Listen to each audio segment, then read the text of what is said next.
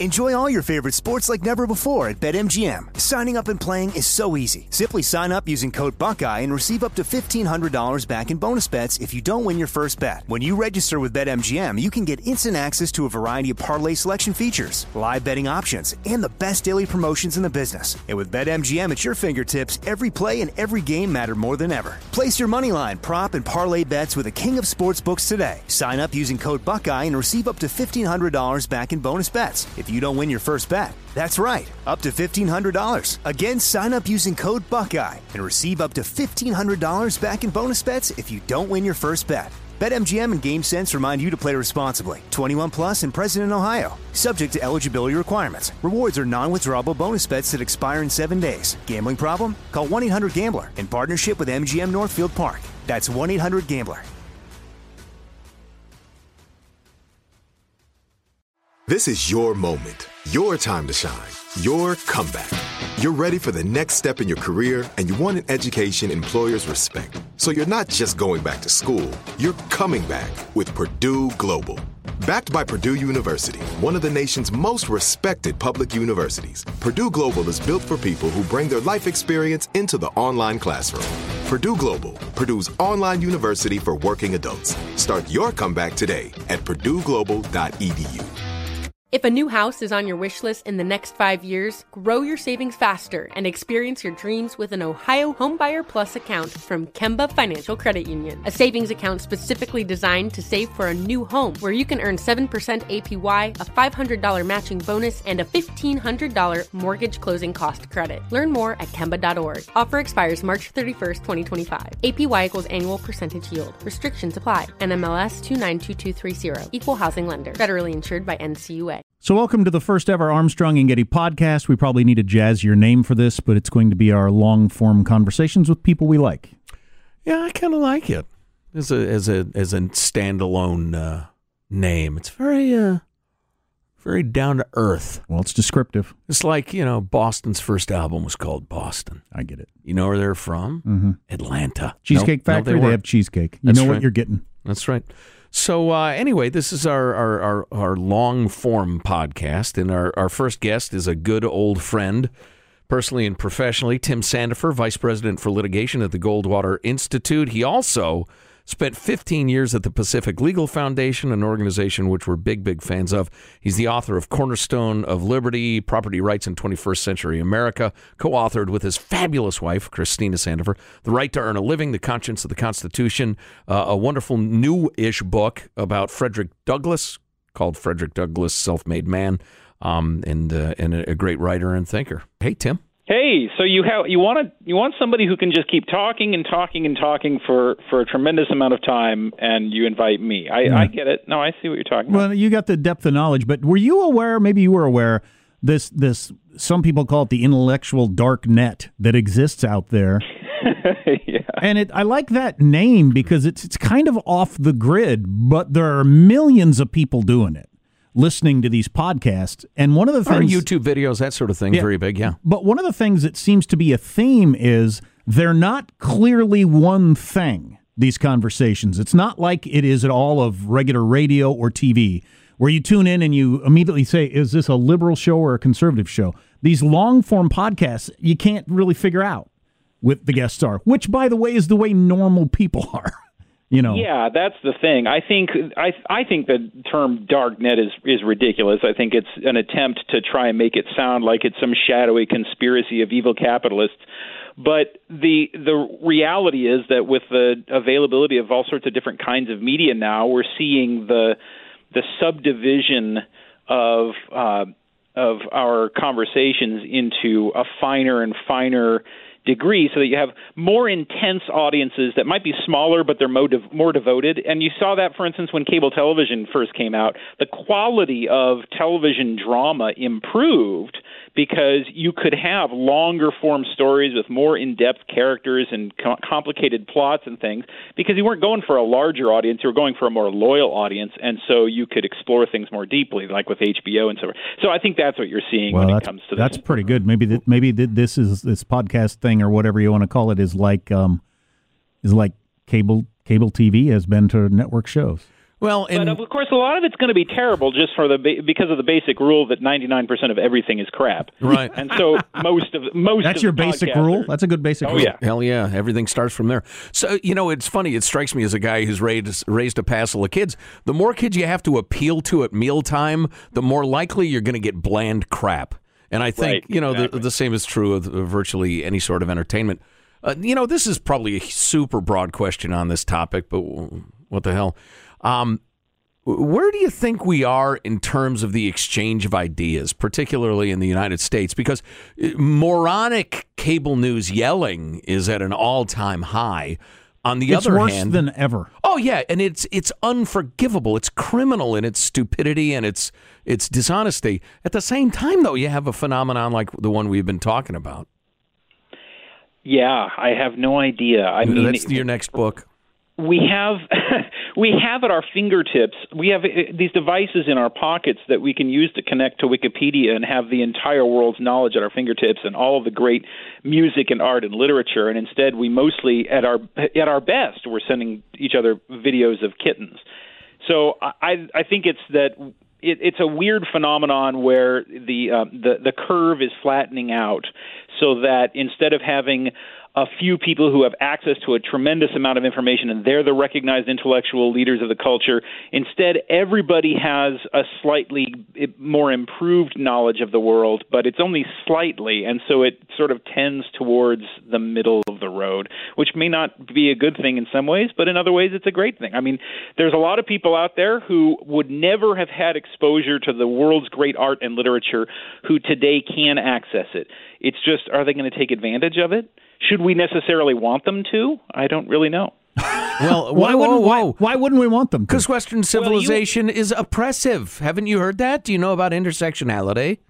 Well, there is that, but I was thinking more like Mike Rowe often says, not everybody needs to go to college. Not everybody, it's not necessarily a bad thing that somebody doesn't like to sit there and listen to Bach and Handel. I happen to, but a lot of people don't. And it doesn't mean that those people are stupid, and it doesn't mean that I am intellectually superior to them. Those are criteria established at a previous age. Nowadays, we have people who have intense knowledge of very tiny fractions of the world. It's an era of specialization. That doesn't necessarily mean that's not necessarily a bad thing that the age of the Renaissance man is over. The age of the Renaissance man came about because the number of people who were illiterate was tremendous back then. And so if you could read, you necessarily became a specialist in everything. But nowadays, that's not the case. I like Barbara Bach and Bill Handel.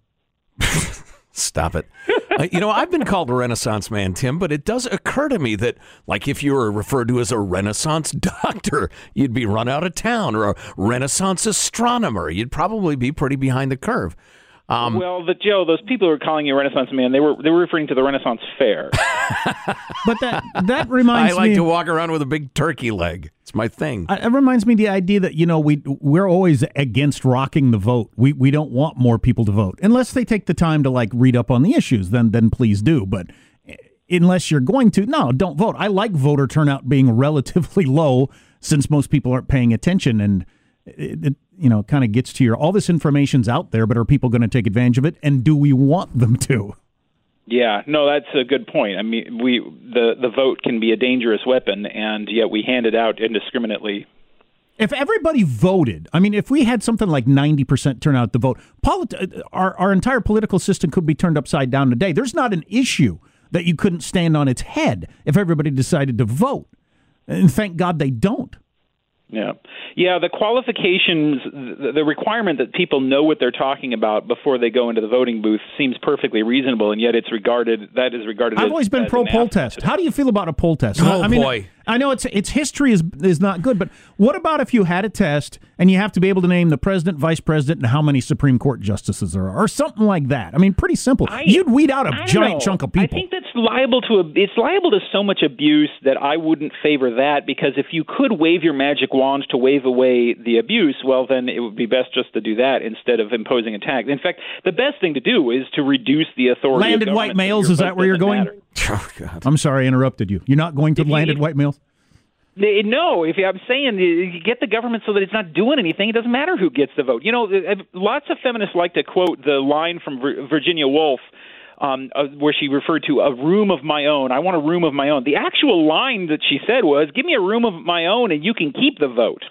Because what matters is leave me alone, give me private property, and don't bother me and take my stuff away to pay people not to work. And then it doesn't really matter who gets elected. That's why you don't see all this brouhaha over who gets elected dog catcher or something. But there's tons of money being poured into who gets elected president and elected to Congress because there's so much redistribution of wealth involved. That's the real problem. Interesting. Which brings us to really kind of the root of your career and your books, which we mentioned, and we'll get into a little more specifically in a bit. But, in this great age of resurgent populism, there's a lot of populism that's really unhealthy. For instance, and the Founding Fathers knew that, most people want a king, don't they? And a royal family and a wise and benevolent papa to rule from on high? Yeah, I think there is something to be said for that. I think most people don't think long enough to say, where does the money come from that the government's going to give to me? They think that many people think of the government as their parent, when the reality is that government is your child. It's the people who support the government. So as a matter of common sense, the government can't support the people. And I don't want to come off as contemptuous of the average human being. But there's danger there, and the Founding Fathers understood that because it's a really seductive idea that the government will take care of me. In fact, it's not only is it not it's not a condescending thing to say most people don't understand or think about politics. It's not a condescending thing. It's the focus of a lot of scholarship. It's called rational ignorance. And my friend Ilya Somin, who's a law professor at George Mason University, he focuses a lot of his scholarship on rational ignorance. It is not rational for a lot of people to spend their time studying politics because they have other things to do. They spend their time studying, how to make how to do gardening or how to build buildings or how to put up a bridge or something. That's what their time is spent on. And we would not be rational for me to spend my time studying engineering because I'm not an engineer, for the same reason that it's not rational for most people to spend their time on politics. It's not necessarily a bad thing, but it does mean that we need to be very wary when they express political opinions or demand a say in what the government does.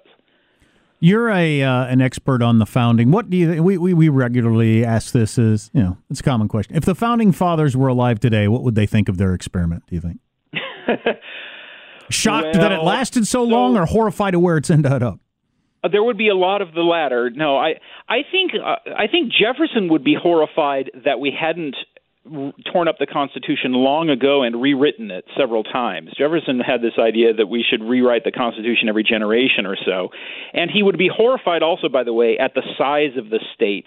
He thought the states should be much smaller than they currently are and should be subdivided down into to 100 citizens per town unit or something like that. He came up with these really great ideas to try and limit government power and keep power in the hands of local decision makers as much as possible. So he would have been horrified, and he would have said that we had sold out the American dream to the Hamiltonian notion of get rich quick. And by the way, that is really true. There's two American dreams. There's the American dream of patient, careful, hard work that provides a modest living for yourself and your family. And then there's the American dream of get rich quick. And those two have always been in tension, and it's when the latter starts to rise in society that you really need to be careful and worried about the government. I think James Madison would have been more pleased than Jefferson. Madison had this idea, had a more conservative view about what government could accomplish and how reasonable it was to expect people to be responsible citizens, and his answer was not very.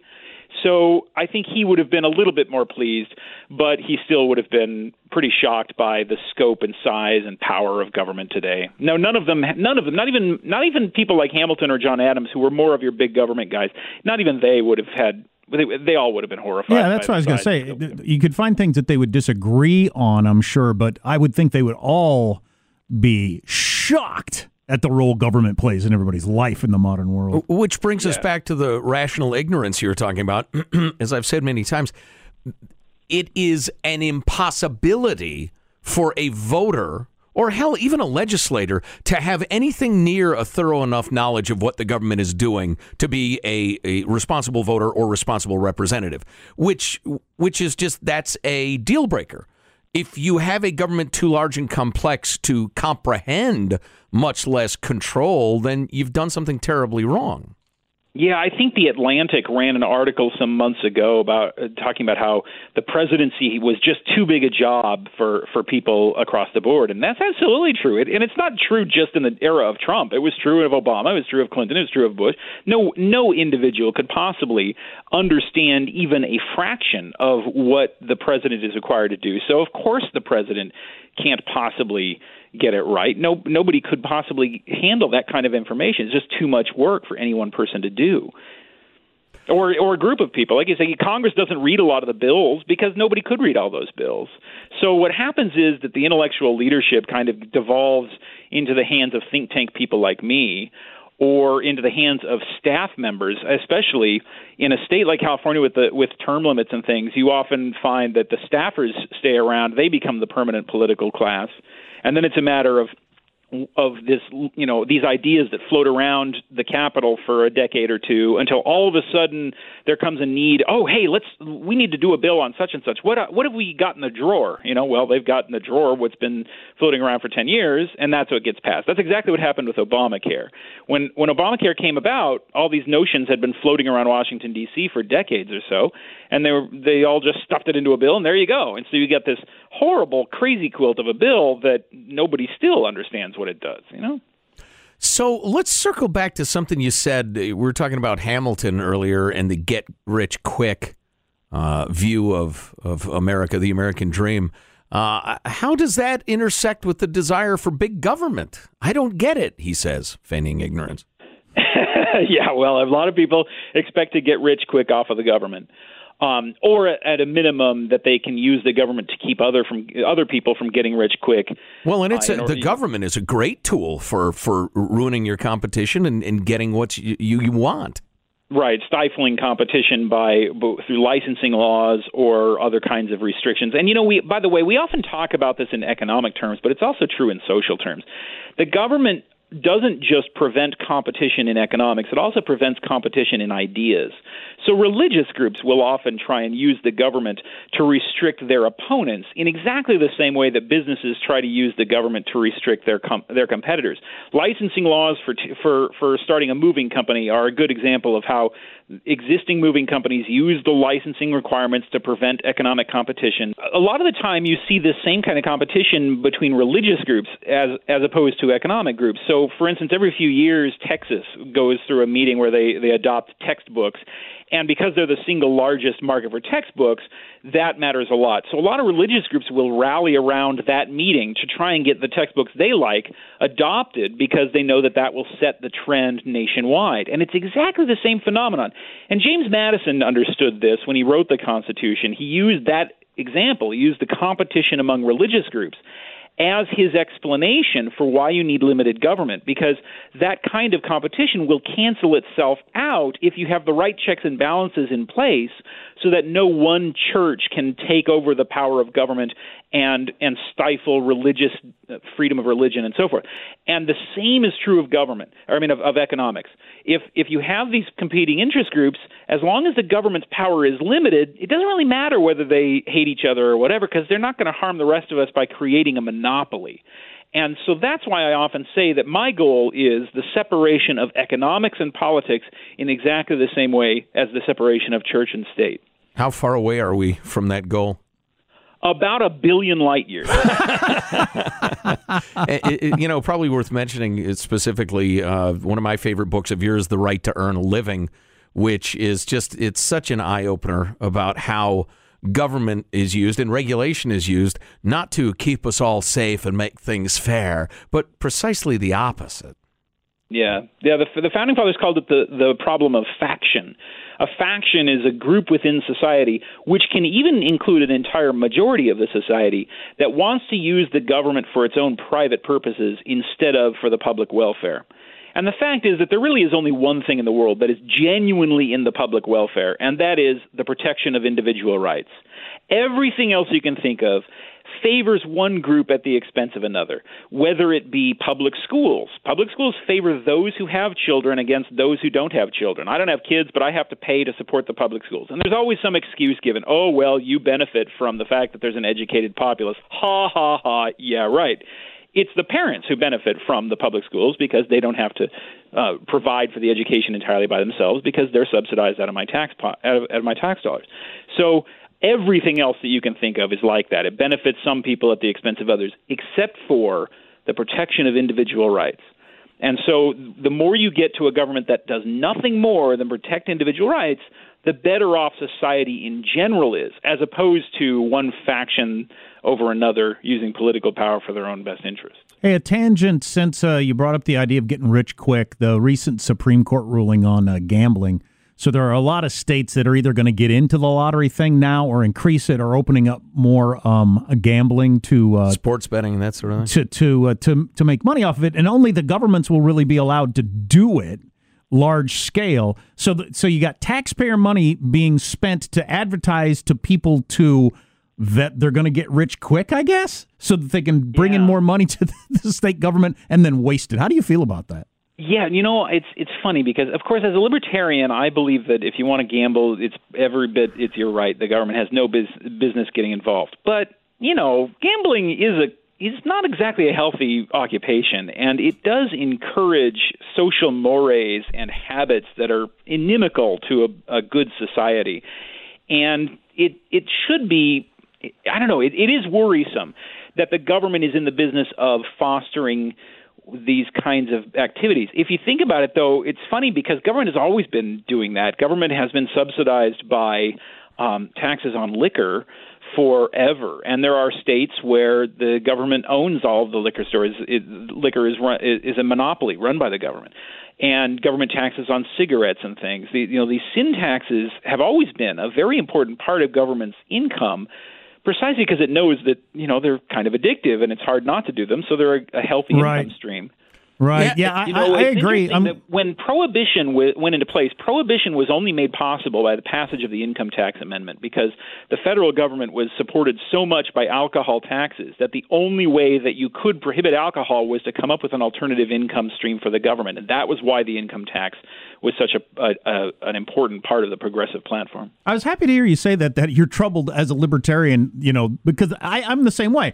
I'm a libertarian in most things, but on this one, the idea of the government with the billboards of happy, smiling people winning money, which is a lie. Almost nobody, you're not going to win. Long term, your math, you're going to lose. But they're lying to people to try to get them to spend money on something that's a bad habit to try to fill state coffers, which then they will waste the money. Wow, I was going to accuse you, too, of dabbling in paternalism. I was really looking forward to that, but now I get it. So would you, either one of you, have a problem with just, me running a sports book? I run it on the up and up. I'm not stealing from anybody. No. Just as long as it's not the government. But the state encouraging it right. and misleading people as to how likely they are to win. Well, that's a very libertarian point of view, I think. Well, government itself is a sin in some ways, so it kind of makes sense. But it's also a very regressive tax. All of these taxes, cigarette taxes, alcohol taxes, and betting taxes in the form of legalized gambling, harm the poor more than the rich, because the rich are educated enough to know what a bad bet buying a lottery ticket is, and they tend not to smoke or drink as much. Actually, I'd be more okay with it if I could count on the fact that if somebody gambles their whole life and ends up with no money when they're 65, sorry, you're just out of luck. But that's not the way it works. They're going to get some of my money to be able to live, a dignity in their old age, as Barack Obama once put it. If that's the case, then I do have a stake in whether or not they gamble away their money. Yeah, that's why socialism's so complicated. Daniel Ockren, in his book on Prohibition, points out that one of the reasons why the DuPont family worked so hard to get the Prohibition Amendment repealed was because they thought that was the first step in getting rid of the income tax. Well, instead, what you ended up with was both. You got government taxes on alcohol and income taxes. Is there any resetting this trend toward gigantic government, high taxes, many, many regulations? And look, I realize, occasionally you get a Reagan or a Trump rolling back some regulations here and there, but, that's just nipping around the edges. That's just tiny little bobbles downward and a trend upward. What will it take to reset? Giant war, cataclysm, flu that kills 270 million? somebody, was it George Will? It was some prominent commentator just recently said that he thought that nothing short of a catastrophic war. No, maybe it was Charles Murray. Nothing short of a catastrophic war. Well, I've been saying that for a decade. Yeah, you didn't pay attention to one of those bastards. That's been one of the Armstrong and Getty principles forever. We need a war or a fatal disease to come along. Damn, I can't get credit for anything. I'm reminded of that at the Simpsons episode when Bart looks at the Generation X or Millennial or whoever it was, and he says, "We need another Vietnam. Thin out their ranks a little." Wow, wow. But Bart, no, I mean, it's true that crises tend to motivate people, and there will inevitably be a crisis if we continue down the road of ever-expanding government and irresponsibility. But there's absolutely none of this is written in the Book of Fate. There's no reason in the world why we couldn't. Give me an example. And I ask people all the time, give me an example of a society that went back from this, that went backwards to more, lean, responsible. I don't know of one. You mean without a cataclysm, you mean? Or just disappearing. Yeah. Yeah. Well, I just don't think it happens. Yeah, exactly. That's what I've asked historians. Right. It just doesn't happen. I wish it would, but I don't think it's going to happen. Well, I've got an example. Hong Kong. Okay. When the British, they had Hong Kong for quite a long time, and it was not the economic powerhouse that it became until sometime in the mid-20th century, when they decided to do it as an experiment and create as close to a laissez-faire society as they could. And between the 1950 and 2000, Hong Kong became this incredible economic powerhouse because of sharply limited government. Now, the price for that, the downside to that, was a good degree of authoritarianism because it was imposed, and the people there really didn't have a lot of democratic control over how that worked. But it was done, and it was done from the top down as an ideological thing. We are going to create a free market society, and that's okay. Well, you need a wise and benevolent king then, because the people are never going to vote for that. Which could bring us to when democracy comes to the Middle East, they vote for a theocracy. But I was going to say, or Japan. That's another. Your Middle East example gives me a good example, and that is MacArthur occupying Japan. Japan in the 1930s and 40s was every bit the terrorist theocratic society that the Middle East is today. And after the catastrophe of the war, right, MacArthur takes over and he says, we're going to write you a constitution, and it's going to have things like freedom of speech and so forth in there. And look at what has resulted. What has resulted has been prosperity and modernization of Japan, and weird to a degree porn that could not have been imagined. And weird porn. Good point. It takes a catastrophe it takes a village, I guess. But I agree, and it is absolutely necessary to point out we are writing our own catastrophe. It stands at $22 trillion of debt. And growing every day. What's that saying that the hard times that you've been repeating over and over? That's a good one. Gosh, hard times make for strong people make for good times make for soft people make for bad times. Yeah, make bad times. And that's what we're going through. Yeah, probably so. And it's hard because the generation that went through World War II and experienced not just World War II, but the prosperity of the 50s that came when Truman and Eisenhower eliminated the government controls that had been imposed during World War II. That generation is disappearing, and what we're seeing is the rise of seeing the rise of a generation that doesn't remember the Cold War at all. And that's a scary thing. And what's interesting, Lincoln actually gave a speech on this topic, his first prominent address in the late 1830s. Cold War? That was prescient. But go on. Where he said, all of the revolutionary leaders, they're dying off, and they are no longer around to remind us of the tyranny that they experienced and of the importance of freedom. And if we don't remember those lessons, we're destined for a real disaster. And obviously he was right about that. Well, I think we're seeing the same thing. Well, does it concern you? There's been a number of polls lately and articles and all kinds of different things showing a much brighter view of socialism by young people. Hillary Clinton said not long ago, she said coming out as a capitalist really hurt her in Iowa. I mean, that would have been crazy a couple of decades ago. Yeah, no, that's a very frightening thing. I mean, nothing chills me more than seeing these things about the positive view that young people have of socialism, the deadliest and cruelest of all human ideologies. Yeah, but you get stuff for free, you see. Yeah, everybody gets a free education, and they don't have to worry about working, and they can be a poet if they want. It is scary, Tim, although the one, and it's an odd reassurance to find, but the one reassuring thing I've found is that those same polls, when they ask them, all right, what is socialism? The kids don't have a clue what it is. It just sounds vaguely pleasant to them that they will get a free college education. And, honestly... And as you said at the very beginning, these are the people who are going to be voting, so... Yeah. Boy, God, so many things we could talk about. We could talk about the unholy state of higher education right now. The idea of coming out of school with, $150,000 worth of debt for your undergrad degree and how that's changed so much in a few generations. I kind of sympathize with the kids thinking there's got to be a better alternative than this. But I hope it ain't so. socialism. I think what happened is, the biggest thing I think is the conservatives. Really, the blame, I think, belongs primarily with the conservatives. The conservatives claimed to be the voice of freedom, of the Constitution, of limited government and free markets, and the conservatives have never really understood free markets and never actually supported free markets.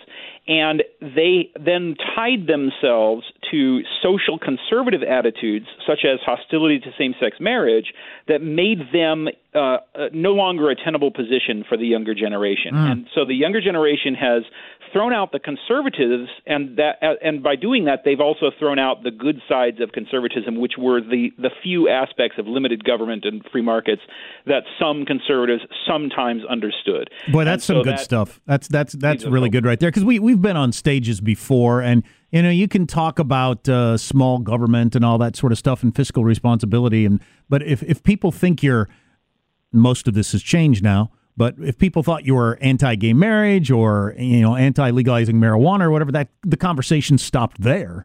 You weren't going to get anywhere with your small government claptrap. And to some degree, that's a good thing from a libertarian point of view. That's because that shows that the audience was attuned to the hypocrisy of those who claimed to be in favor of private property rights and free markets, but at the same time thought that the state should tell people whom they could marry. And that's a positive development. The downside is that the left is going to take advantage of that, and they're going to wed socialism to their own views. And one hopes that the younger generation will also see the hypocrisy of that, to see that the left is wrong when it says, yes, you can choose whom to go to bed with, but we're going to tell you what property you can own and what businesses you can run. If we can maintain the skepticism against both sides, then there's a hope for a future where our politics believe in freedom across the board. Well, let's not gloss over the downside of socialism and central planning. For those who haven't been obsessed with it for most of their adult lives, why not socialism, Tim? It sounds great, equal, fair, etc. You really do want a long-form podcast, don't you? The central evil of socialism is in the idea that you exist to serve others, that moral good consists of you working to support other people and other people working to support you, when the reality is that I do not exist to make other people happy. I exist for my own sake, and I have a right to pursue my own happiness, not having to curtail my behavior to satisfy the desires of other people. Every other evil that arises from socialism, from the shortages that are inevitable in it to the political and social oppression that results from it, flow from that central evil premise. I'm not nearly as good at quoting folks as you are. It's a gift. It always amazed me, but I just make them up. And who's going to challenge you? Perfect, yeah. But I absolutely love what I've heard expressed in a couple of places lately, that the amount of control or oppression it takes to make socialism work, it would be repugnant to any human being who either remembers what it looks like or can imagine it. The only two reasons people work are for reward or to avoid punishment. And there must be so much punishment to make socialism work, it ends the way it always ends. That's right. And the reason why is because a thriving economy is a living thing. A thriving economy is kind of like the environment. It's like an ecosystem, which means it's constantly in a process of change. It's not a static, fixed state. And socialism views it as a static fixed state, or like some sort of a machine instead of a living organism. And so it tries to prescribe rules that will be enforced by the government to say what you shall charge or how much you will produce and so forth.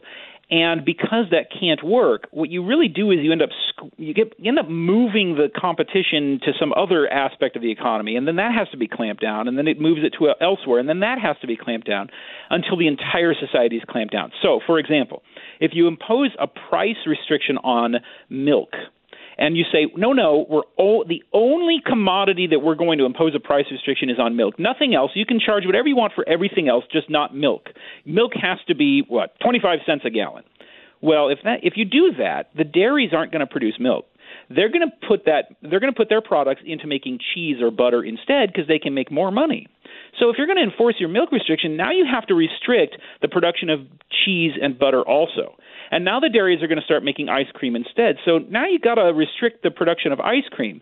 And then you're going to have to restrict the cows. And you're going to have to restrict the farmers. You're going to have to restrict the feed that goes to feed the cows. And then you're going to have to restrict the transportation, the trucks that carry the cows from one place to another. And then you have to restrict the fuel that the trucks use. And pretty soon you have to restrict the entire economy just in order to maintain your price restriction on milk. It inevitably works that way. Can't we just put the dairy farmers in a re-education camp and beat them till they comply?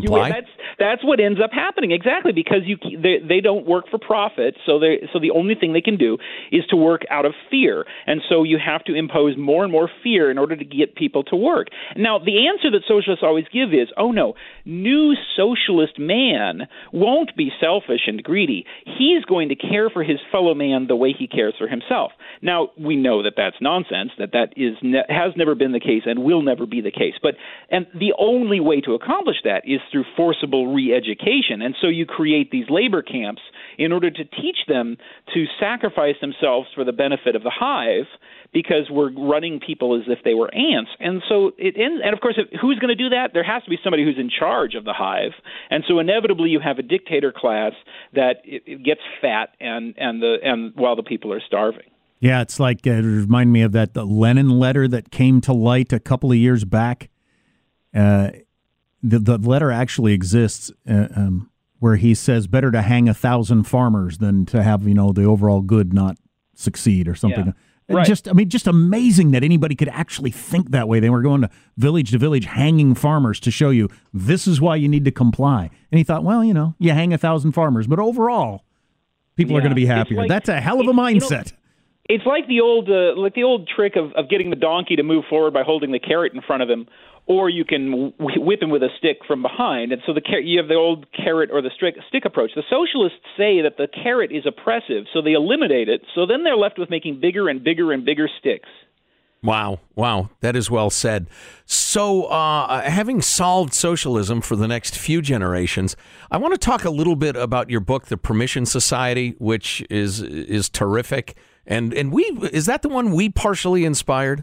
Yes, that was because you are very fond of saying that whenever the government talks about permits, you need to remember that the root word of permit is permission. Right. And I had that in mind. And never use it as a noun without using it as a verb. The government is going to permit me to repave my patio. How kind of them. That's right. And I was thinking of that when I was having a conversation with a friend of mine who does Second Amendment law, and he was trying to argue in some cases that the same rules that apply when the government requires you to get a permit for a parade or a protest ought to also apply when the government requires you to get a permit for a gun. And that is that it's very rare that the government is allowed to impose restrictions on you for free speech. And so it should be the same thing for gun permits. And I thought, well, you can apply that logic across the board to all the different things government requires us to get permission to do. And when you start to think about all the things government requires you to get permission for, it's amazing. I mean, everything from a permit to build a house or run a business to a prescription to have a medicine. A prescription is just a government permission slip allowing you to own a medicine. Right.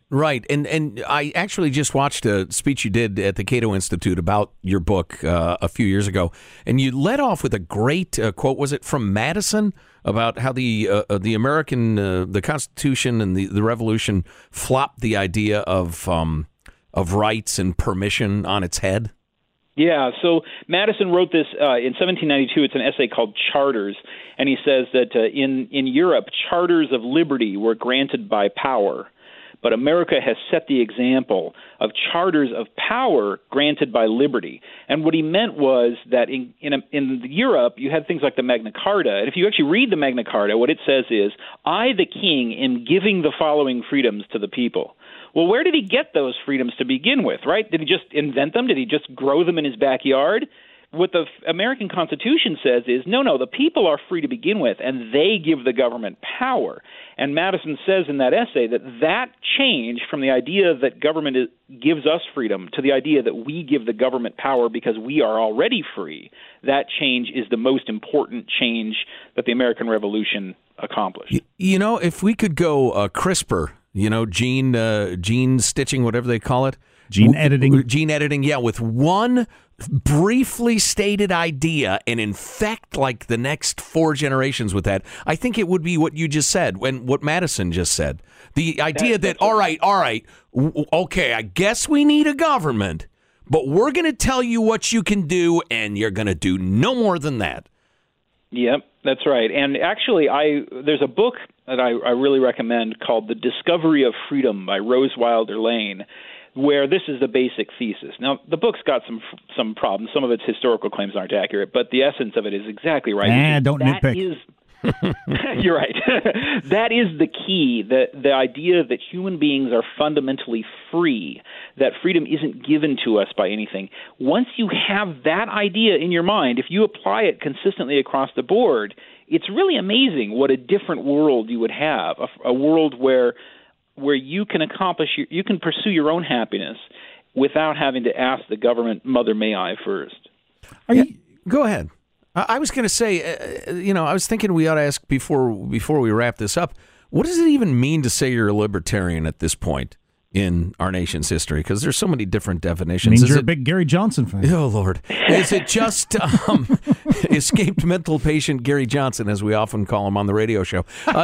Does it just mean that you embrace the idea that the people should establish a limited government and keep it limited? The simple answer to what a libertarian is a person who believes that government has no right to dictate my economic choices, just like it has no right to dictate my personal choices about whom I date or whom I read or whom I speak to. It also should have no authority to tell me what I do with my property or whether I run a business or any of those sorts of things. Government is strictly limited to defending individual rights and nothing more. That's the simple answer. The more complicated answer is that libertarianism is a species of liberalism. And a lot of people get this confused because they think that libertarians are kind of conservative. And actually, we're the opposite of that. Conservatives, the primary concern for a conservative is creating and maintaining a society. Libertarians aren't concerned with creating and maintaining a society. They're concerned with individual flourishing. They want the individual to be free to pursue happiness. I'm not sure I've ever flourished in my life, but it's a good goal. Well, then you need to get out more, my friend. And liberals, today's modern liberals, they also want the individual to flourish, but they think the way to accomplish that is for government to take money from people who earn it and give it to them, or to give them an education, or give them housing and everything. Or impose so many rules that flourishing is assured. To protect them and stuff. Yeah, exactly. Whereas the libertarian says, no, you have the right to go out and lead your own life, but don't expect me to come paying your bills for you. And so those are two branches of the same tree. Conservatism is the idea that our primary concern is creating and maintaining society, and that means curtailing individual rights sometimes in order to maintain a healthy society. It's just by historical accident that libertarians and conservatives joined forces during the Cold War because they were both anti-communist. And what we're seeing in today's world is the breakup of that connection. We're seeing libertarians no longer joining forces with conservatives, which incidentally is why you see the Trump phenomenon, because the libertarian wing of the Republican Party, they weren't interested in participating in that kind of a choice, and some of them voted for Hillary even. Many of them voted for Gary Johnson. Some of them voted for Trump. So it fractured the Republican vote, which is why you saw that phenomenon occur. So what do you do about people that make bad decisions in life, if you're going to look at it from a libertarian standpoint and you believe in free markets and try to stay away from socialism, because we talk about this a lot, the person that's made bad choices throughout their life and they end up with no money, the person that does dumb things and ends up in the hospital but doesn't have insurance when they could have had it, how do you handle that? Well, I have a couple friends who often say stupid should hurt. Right. Yes. Yeah, and there's and the good thing about that, of course, is if you witness in your life as you're growing up people who've had some really bad results from their actions, you might be more careful with your own actions. Yeah, that's not theoretical. No, I saw things scared the hell out of me. Absolutely.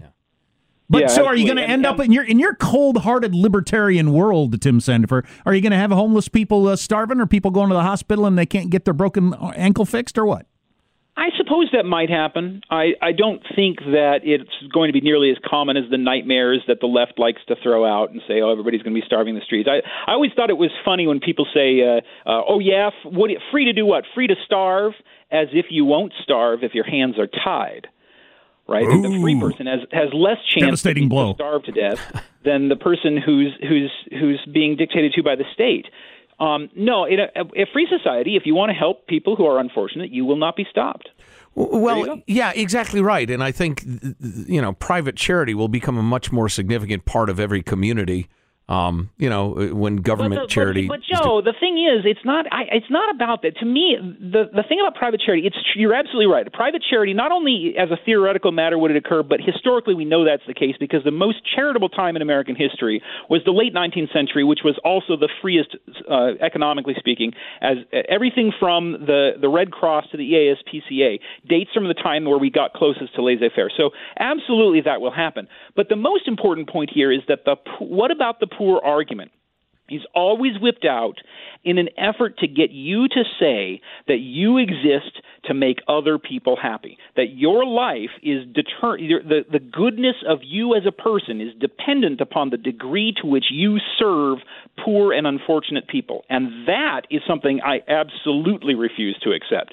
I exist to provide for myself, to pursue my own happiness, and to accomplish my own goals. If I happen to be charitable to other people, which I do, then that is because I derive personal benefit from that, because I think that person deserves some help, because it makes me feel better as a person to help that person, or because I just am not willing to live with myself while watching this person suffer. Well, and your motivation doesn't really matter to me if you're free to do whatever the hell you want, including giving all your money to the poor. It's your business. Right. I had one more topic I wanted to get onto. Oh, I've got a big one, but I'm saving it for the end. Unless we come up with more topics to get onto. Oh, God, it flitted right out of my mind. I am a lawyer. I am capable of talking in hour-long chunks. Right, so. Yeah, God bless you. It popped back into my mind. What do you make of the culture of ready offense, the culture of the microaggression, the culture of celebrating victimhood? I think it's a horrifying development, and it has to be ended now. It should have been ended yesterday. It's a terrible thing to see, and I think we see it particularly there's three aspects to it. There's the idea of appropriation, the idea of social constructivism, which is the idea that all the differences between people are really just the result of social construction that society can change. And there's the idea of racial identity constituting your mind, that you are only who you are because of your race, and that's what leads to the idea of privilege. Yeah. That any advantage you have is just because of privilege, disregarding that perhaps you or your ancestors made wise choices and governed their resources prudently. We disregard all of that and say the only reason you are in your status is because of privilege, and therefore the only reason other people are in a lower status is because they lack privilege. Those three things, appropriation is a horrible idea that people shouldn't learn from each other or adopt each other's cultural practices because they somehow belong to some racial group. The appropriation, social constructivism, and privilege are the three things that lead to the culture of grievance that at its worst, most intense state you see in the Middle East today. God, if you'd explained some of those concepts to me 20 years ago and told me they were going to catch on, I'd have thought, that's not possible. No, that's Looney Tunes. Same here. Well, Absolutely. and listen, I would never have thought it. References to the Nazis are so tired. But as I've said many times, I am unfamiliar with any society that was so enthusiastic about pinning labels on people, perhaps on their jumpsuits, since Nazi Germany. It's astonishing to me to see the United States of America in a position where everybody must know, what you are before they can even listen to your opinion. There are two aspects of today's social grievance culture that are very similar to Nazism or to proto-Nazism. One of them is the idea of group grievance. People forget that the Germans saw themselves as victims of the Jews. They thought they were being victimized and oppressed and kept down by Jewish privilege, and they thought of themselves as reacting against the aggressions of the Jews. We forget that fact. The second thing is this idea that cultural items belong to different groups, what I said about appropriation. They came up with, for example, Deutschphysik versus Judenphysik. Judenphysik was Jewish physics, like Albert Einstein, the physics of Jewish scientists. And that was different from good German physics, Deutschphysik, which was culturally belonging to the Jews. And that is exactly what we're seeing in social studies departments and even in some science departments in universities today that are saying that certain kinds of thinking, certain ways of thinking belong to certain ethnic categories, and you shouldn't cross those categories. That's a terribly dangerous development. Wow, that is a shocking parallel, because I've heard of that, the rejection of traditional mathematics as being, paternalistic and white and Western and that sort of thing, which is just a horrifying notion because it always leads to the same place. You see this particularly in the work of Ta-Nehisi Coates, who writes for the Atlantic. Now, I could spend a good 2 hours talking about how much I despise Coates' work. Won a Pulitzer Prize. He's won the National Book Award. He won a Genius Grant. He is not a fringe figure. He got a Genius Grant? I didn't realize that. He's brilliant and completely deluded in my mind. But go on. Ta-Nehisi Coates is a white supremacist who happens to be black. He believes that the United States is a society based on racial class that exists for the purpose of oppressing black people, and that white people have no place in it. The black people have no place in it, and that his entire book, Between the World and Me, the thesis of that book is that black people should abandon the American dream. In fact, should abandon dreaming altogether, because the American dream is a myth concocted by white people to oppress black people. It's a disgrace.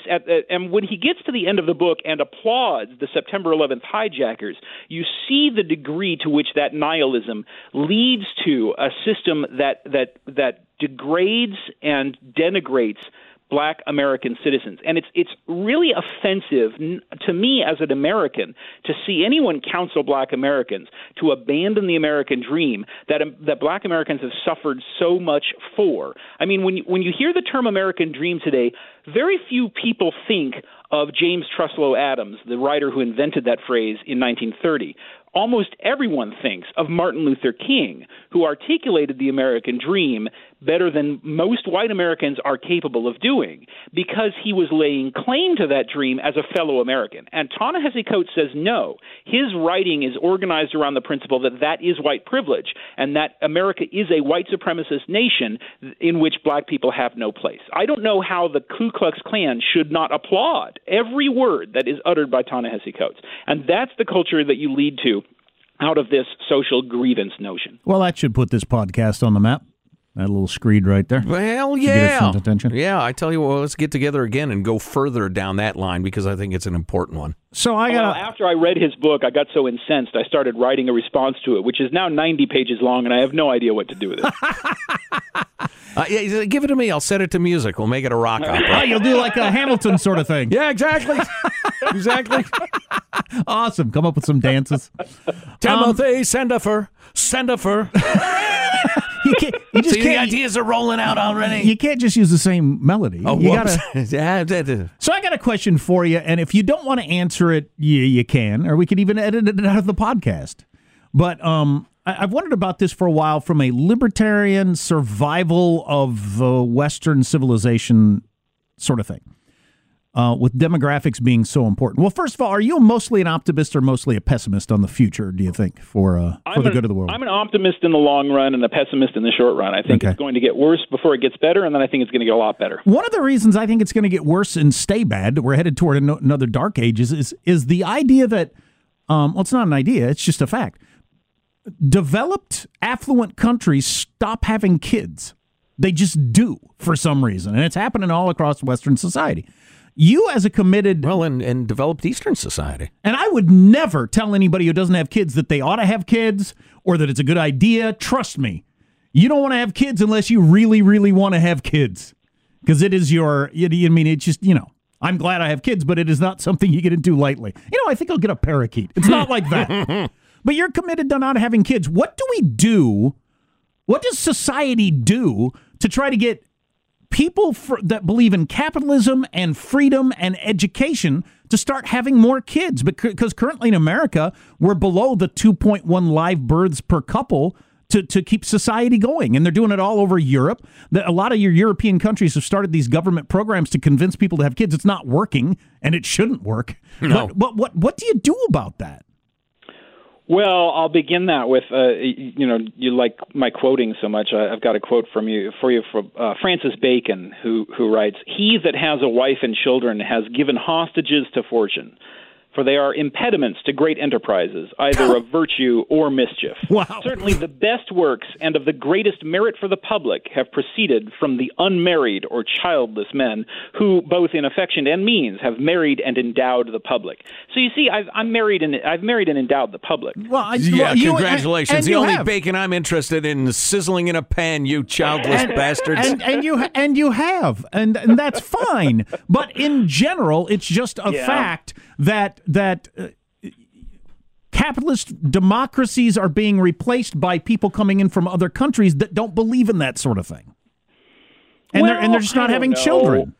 I don't know. Since I'm reminded of another quote from Walter Williams, who says, "What do I care for future generations? What have they ever done for me?" Yeah, that's a good one. I'm not going to be around to worry about that, so I'm fine with that. I just think that my resources are best put in this direction rather than another direction. Other people have other choices, and that's fine. Well, and my children are the ideas, and I hope that other people's biological children will take up those ideas and make the world a better place. It's always there for them to do it, and if they're not going to do it, then it doesn't matter, one way or the other, whether there are more of these kids or more of those kids. Well, to paraphrase the great English philosopher Graham Nash, who's if you're not having children, don't teach your children well. Teach your immigrants well.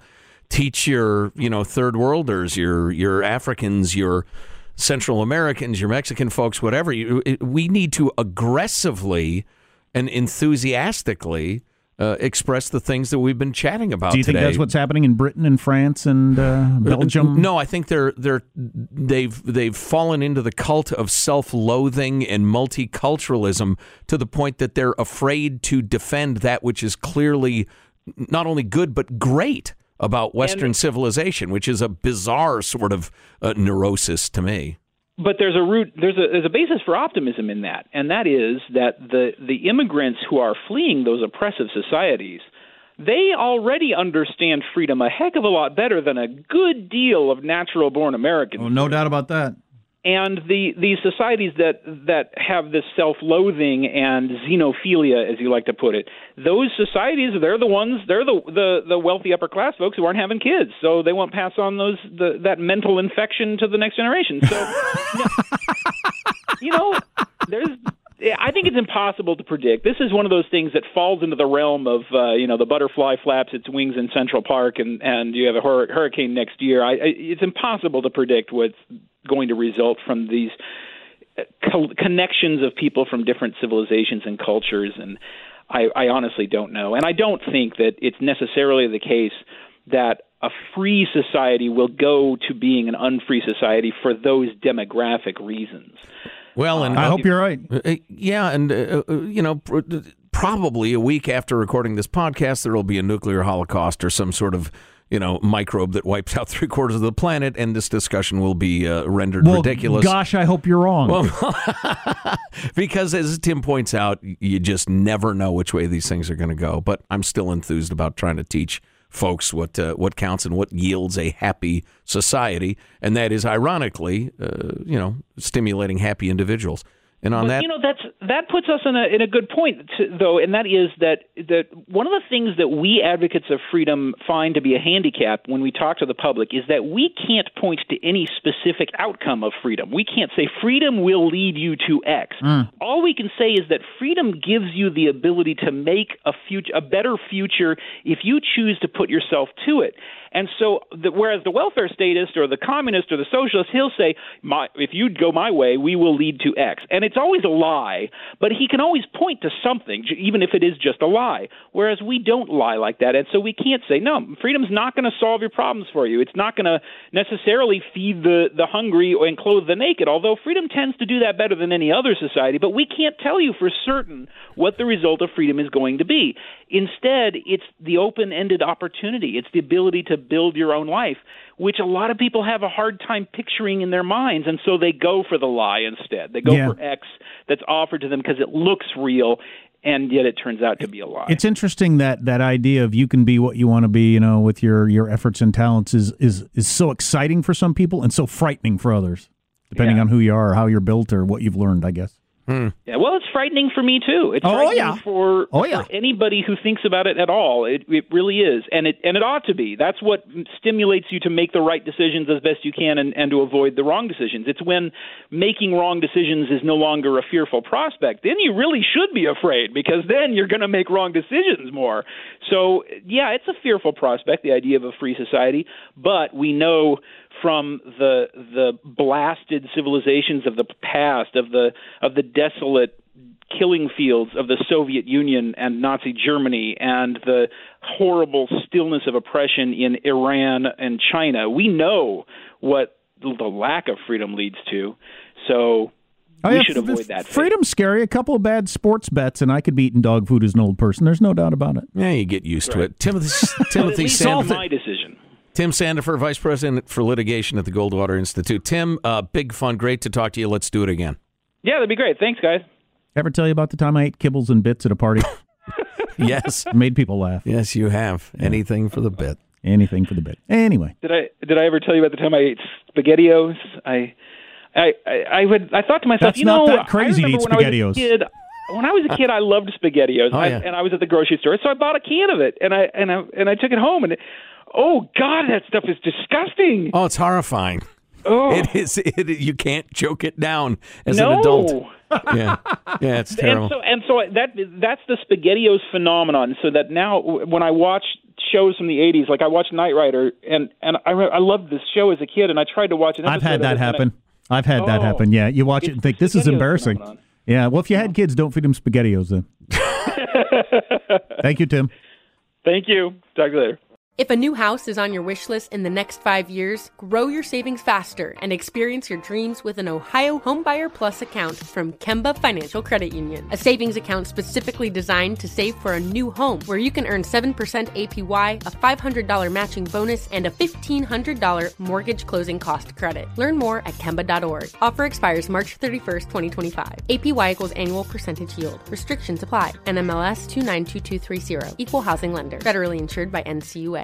Are you on the hunt for a new home this spring, but don't know where to start? Fisher Homes is your solution. Your new home should reflect you, from the front door to the kitchen, and even your outdoor space. Start your journey by selecting your ideal home site, like in a cul-de-sac or that's tree-lined, and then choose from a variety of expertly designed floor plans. Bring it all together at our Lifestyle Design Center. Let Fisher Homes be your new home solution this spring, and start making memories at FisherHomes.com. We went from normal life, healthy child to acute lymphoblastic leukemia, or B-cell ALL. The St. Jude team came up to get CJ via ambulance. Shortly after that, I noticed a rainbow. It meant that there was hope. We were driving into hope. To have hope is to have your child healthy, and we have that because of St. Jude. You can help kids fight childhood cancer. Please become a St. Jude Partner in Hope today by visiting musicgives.org.